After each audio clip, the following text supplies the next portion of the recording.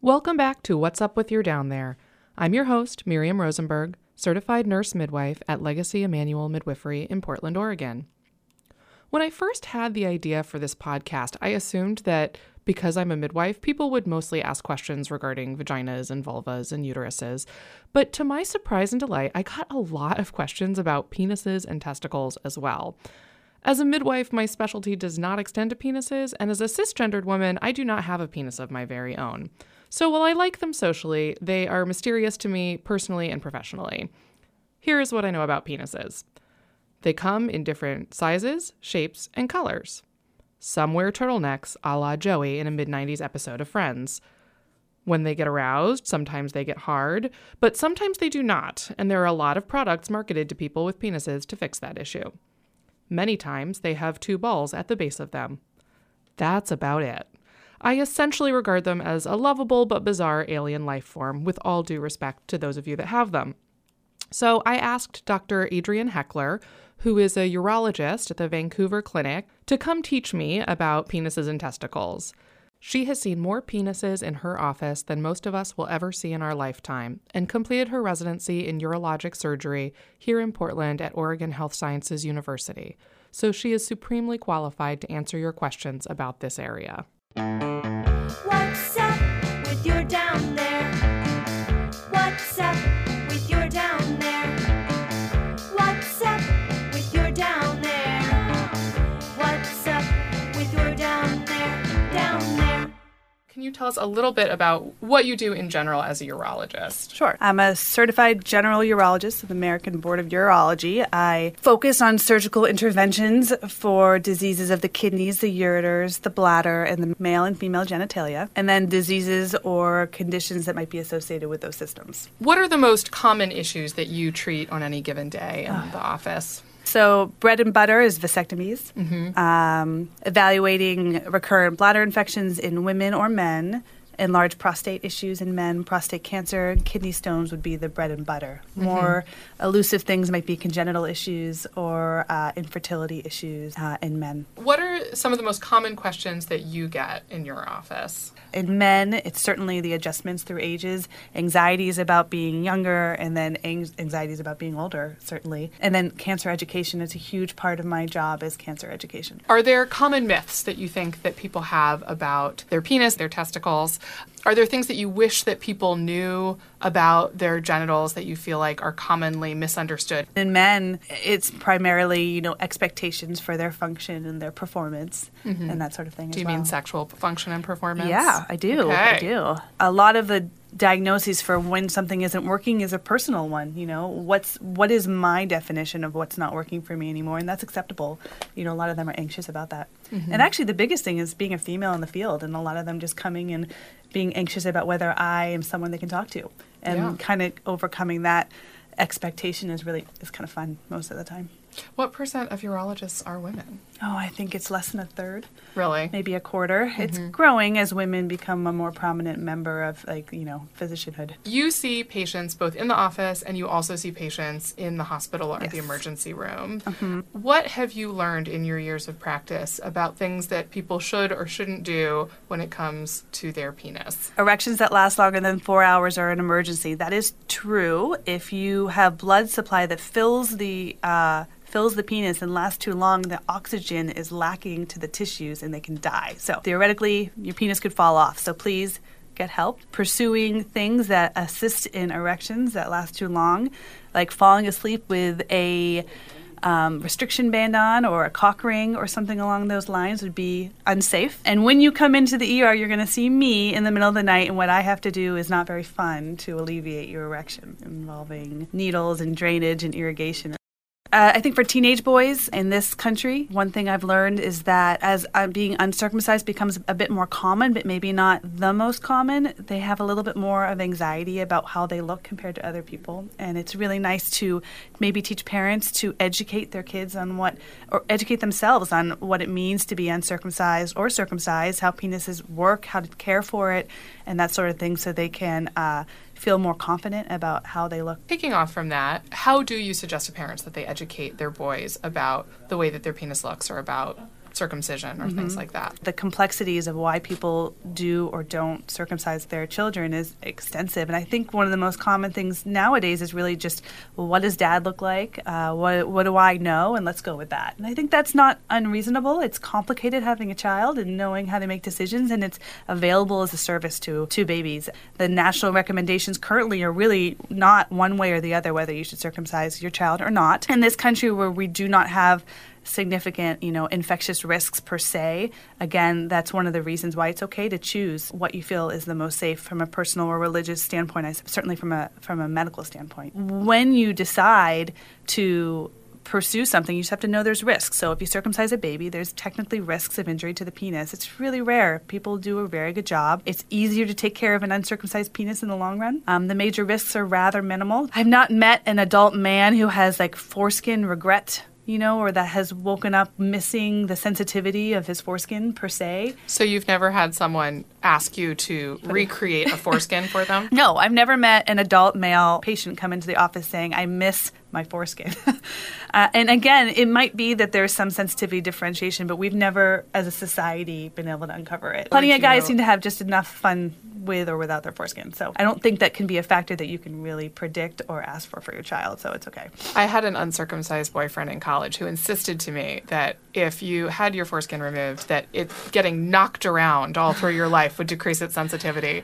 And I explained to him that it seemed to me impossible scientifically to prove one way or another whether there was a different amount of sensitivity if you had or had not been circumcised as a baby. I haven't met an unhappy, uncircumcised adult male in their sexual life because they're missing their foreskin. Not personally, not professionally, but I can't tell you that there's much foreskin regret that I'm aware of. Now, when you do have a foreskin, it is an extra piece of tissue that, isn't a dynamic part of your body, and I don't really think that our society understands that that's important to really take care of. So here are the fundamentals. Your child, when they're born, if they have a foreskin, they will have little pieces of tissue called adhesions that attach that foreskin to the tip of the penis. And so actually for the first 1 to 3 years of life, you really don't want to do anything with that foreskin. Leave it be, let them pee right through it, and they'll be fine 99.9% of the time. As they get to about 3 years of age and they start to get erections and such things, those little adhesions, those pieces of tissue, they'll start to break down, and then you really want to start encourage pulling back that foreskin. By the nature of urine, if you were to pee on your leg or something and let it sit there, it kind of burns. It's a little noxious. It can be irritating. So if you're peeing through foreskin forever, eventually it's irritating to it, and it can cause it to scar. So you really do want to encourage them to pull it back.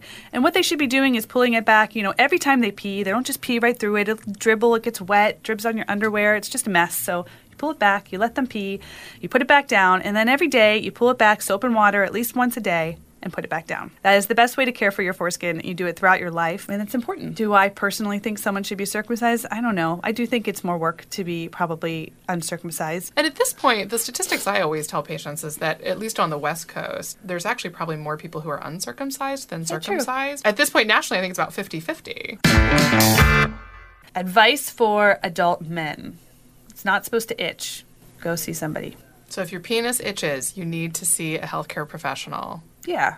Why would someone's penis itch? Well, they could itch because they're wearing a lot of polyester and going on runs. Make sure you're wearing cotton or breathable things. That's generally important, especially if you are immunocompromised. Maybe you're a diabetic and not well controlled, or have some other situation like arthritis or something that's taking you medications that makes infections more common.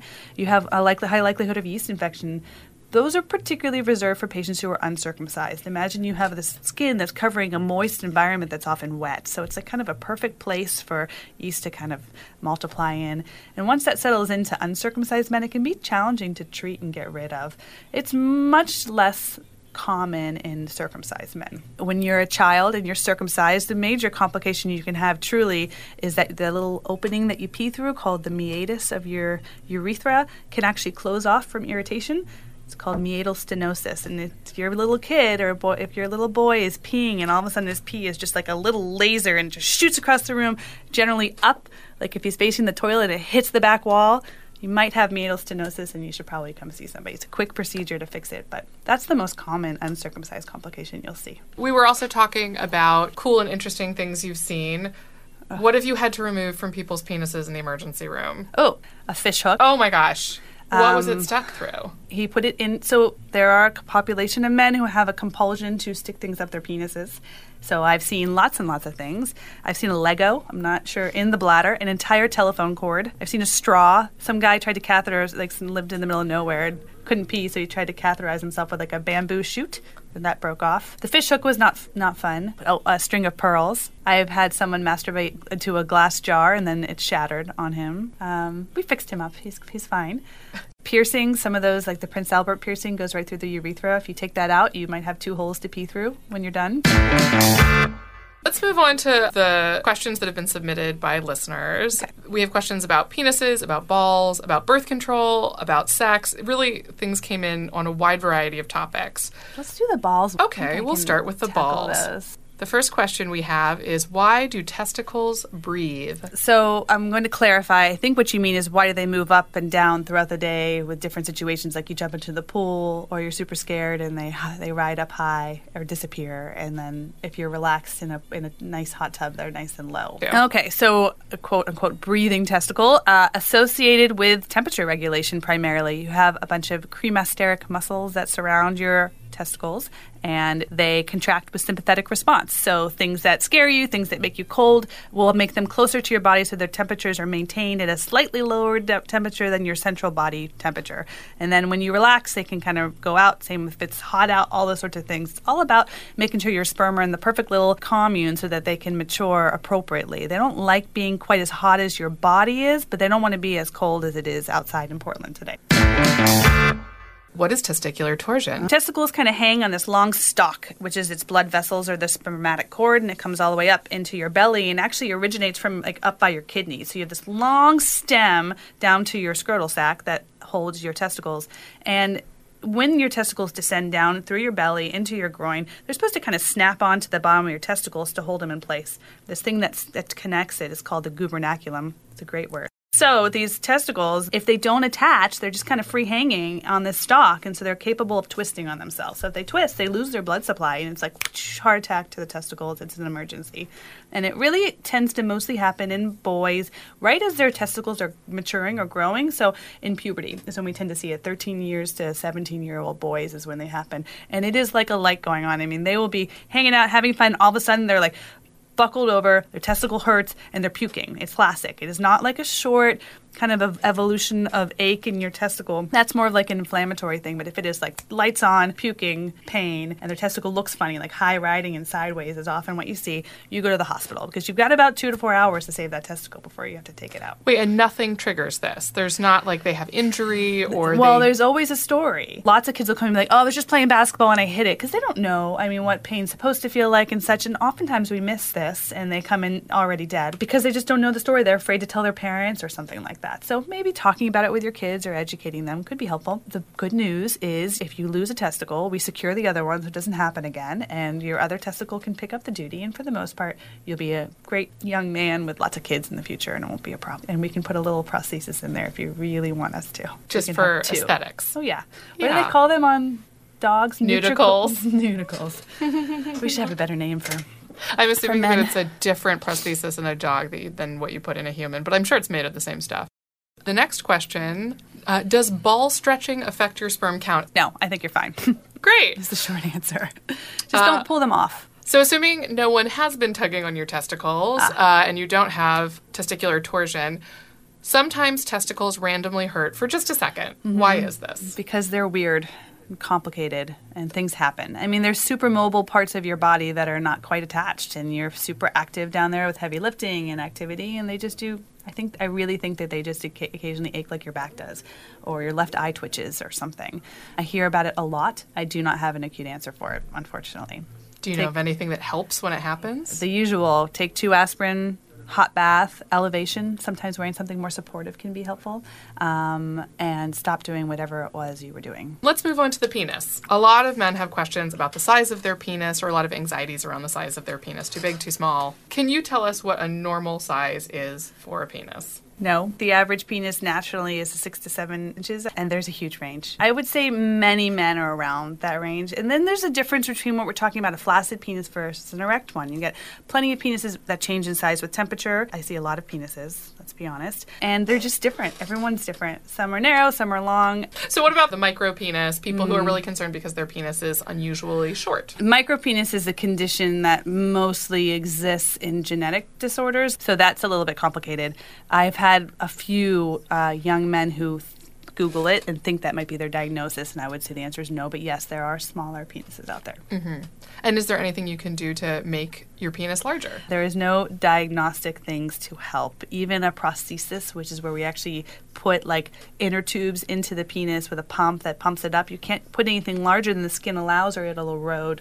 So any expansion devices that I know of, none of the data in the medical volumes can really provide much for a patient, unfortunately. So speaking of prostheses and helping people to have a larger penis, do you ever help to construct a penis for a trans person who's transitioning from female to male? Sure. So there are people in my specialty that do that. I was never trained in it. It wasn't available as a procedure at the time. However, where I trained here in Portland, there is someone now who is specializing in it. It was one of my professors, and he's doing a great job. I know that technically speaking, there's several techniques. One I'm aware of is that you would take a skin graft and create it with a prosthesis, with these inflatable prostheses that you use for...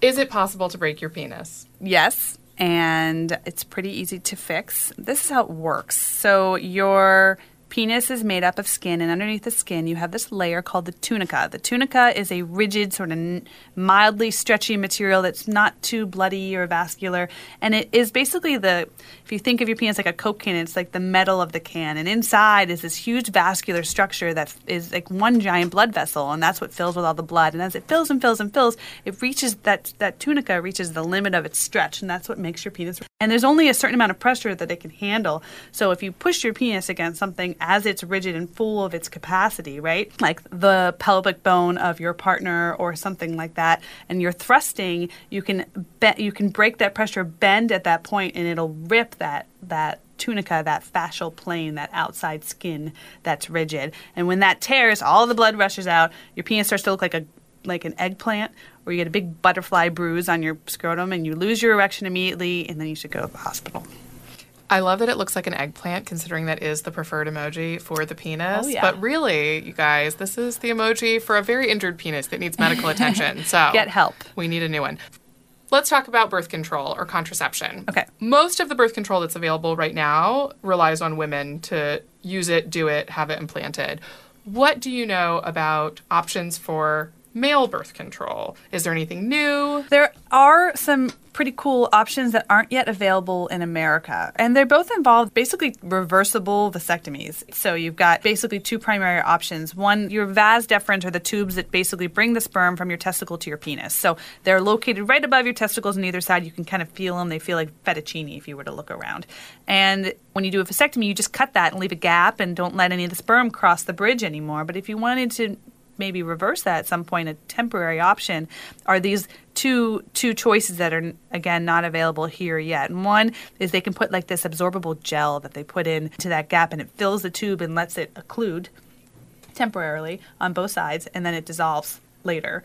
And then the second option is like actually sort of a switch. You can almost put a clip in there that you can open and close. So the person themselves Yes. can click it on and off? Mm-hmm. Super rad. I mean, I'm wondering if people can go do like medical tourism in the countries where this has been piloted, or if it's even available commercially anywhere, or if this is all still I'm investigative. pretty sure it's available in Europe. Honey, we're going to Europe for our Yeah. vacation, okay? Or you could just get a vasectomy. Actually, I swear there was an article recently about millennials or, young people talking about getting vasectomies and then doing reversals later, which is an unusual thing that I have not seen patients come to me for.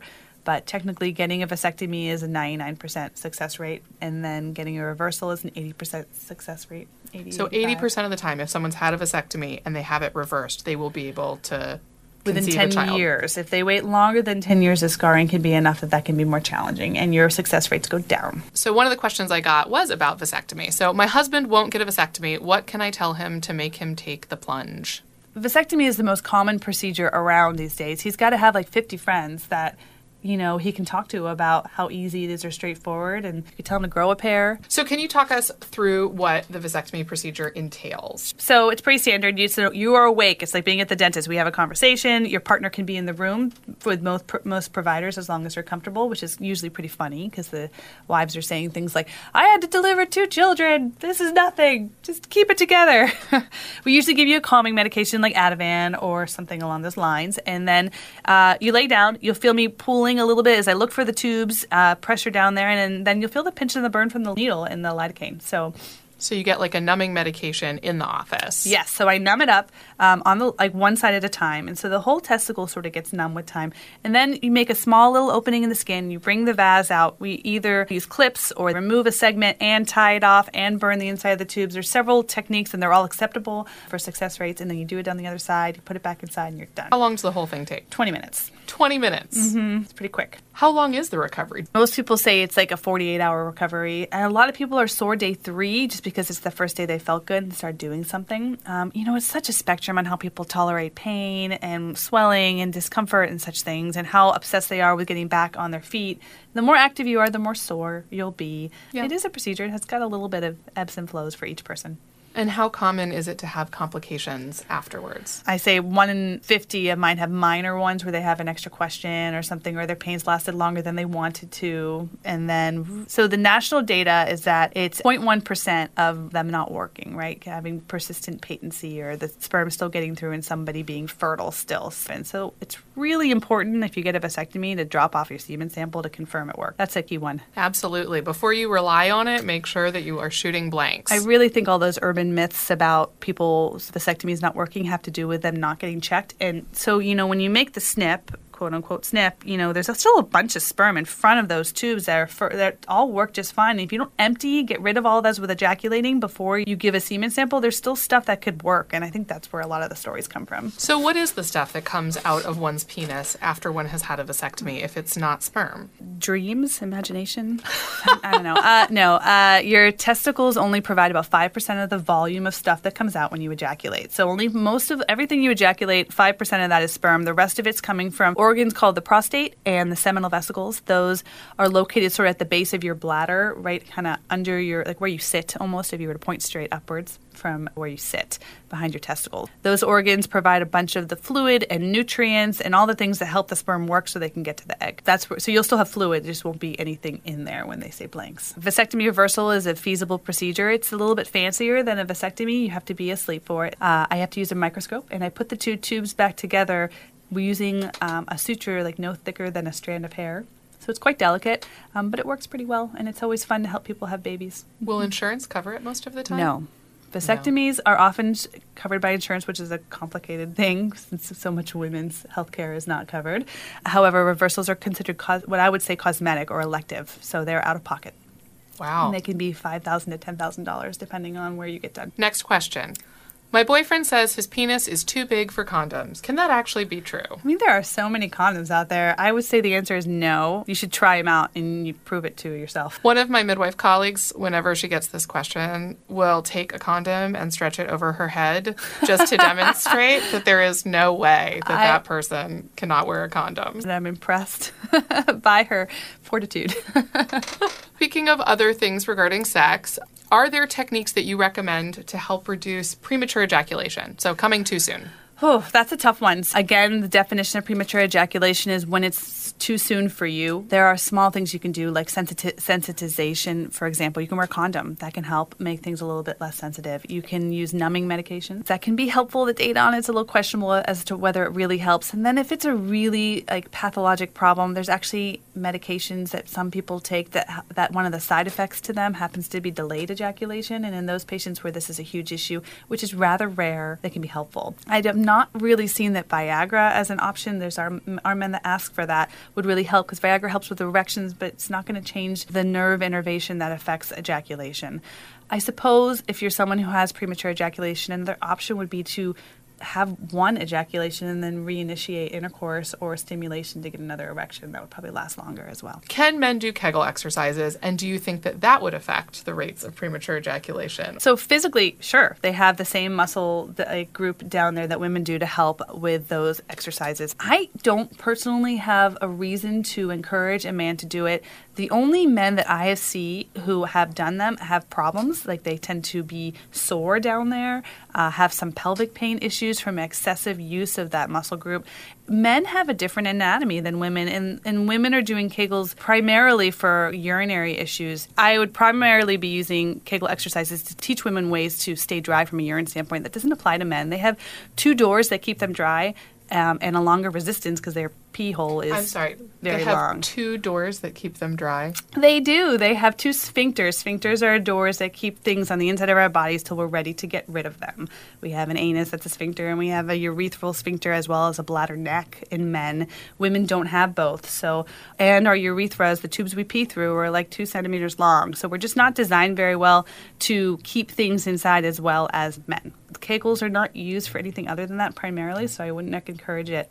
It's a really rare circumstance in older men where it's useful, but that's it. The next 2 questions are actually both about issues about infection. Can men get tested for human papillomavirus? Unfortunately, not that I'm aware of to date. Mm-hmm. Women can get tested for human papillomavirus, usually as part of a pap smear test. And there is also, of course, immunization that both little boys and little girls. Yes, little boys and little girls can get the vaccine.